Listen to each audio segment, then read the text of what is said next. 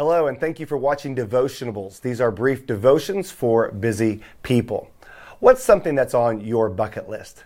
Well, one of the things that I've wanted to do for a long time is I would love to be in a recording studio with some famous band as they came out with one of their just most well-known hits. I think it would be fascinating to see musicians create art right before my eyes and to be able to experience that.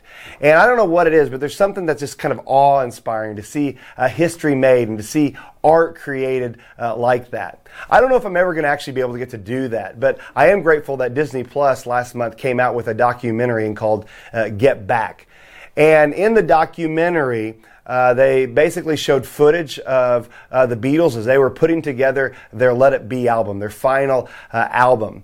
And one of my favorite moments in the documentary was when Paul McCartney is just strumming on his guitar and he's playing it, and all of a sudden you begin to hear the Get Back song. It was a great moment. It was awe-inspiring just to see art created in that moment.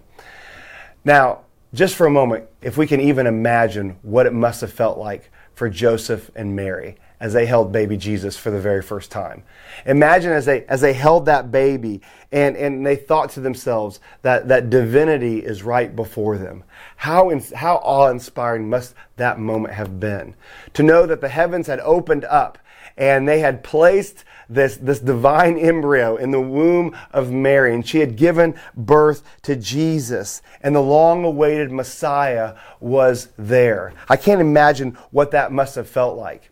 One of the questions that we ask ourselves every Christmas is, Mary, did you know, right? Mary, what did you know about this baby that you were holding? Well, we know from Luke chapter 1 and from other passages in the other Gospels that Mary knew quite a bit. She knew that this was the Messiah that was before her. She knew that this was the one that would bring about both salvation and judgment for God's people. She knew that the injustices of the world would be reversed. She knew that God's covenants and His Old Testament promises would be fulfilled in Jesus. In the book of Colossians, Paul is reflecting on the work of Jesus. And this is what he says in chapter 1, verse 15. We read, it says, "He is the image of the invisible God, the firstborn of all creation. For by Him all things were created, both in the heavens and on earth, visible and invisible, whether thrones or dominions or rulers or authorities, all things have been created through Him and for Him." Verse 17, "He is before all things, and in Him all things hold together. He is also the head of the body, the church, and He is the beginning, the firstborn from the dead, so that He Himself will come to have first place in everything. For it was the Father's good pleasure for all the fullness to dwell in Him, and through Him to reconcile all things to Himself, having made peace through the blood of the cross. Through Him, I say, whether things on earth or things in heaven."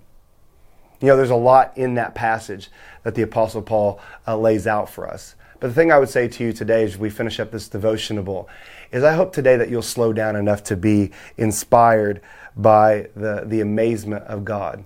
We should be in awe because He is awesome. And it should put us in awe to know that if we know Jesus and we're trusting in the work of Jesus and through His blood, what He has done for us, that then we have hope. We have peace, and we have forgiveness of sin. So I don't know what's on your bucket list. I know I've told you what mine is again, but just know that whatever is on your bucket list, there's no experience in this world, there's no place that you can visit that could be nearly as important as knowing Jesus this Christmas season. Merry Christmas, 9th and O.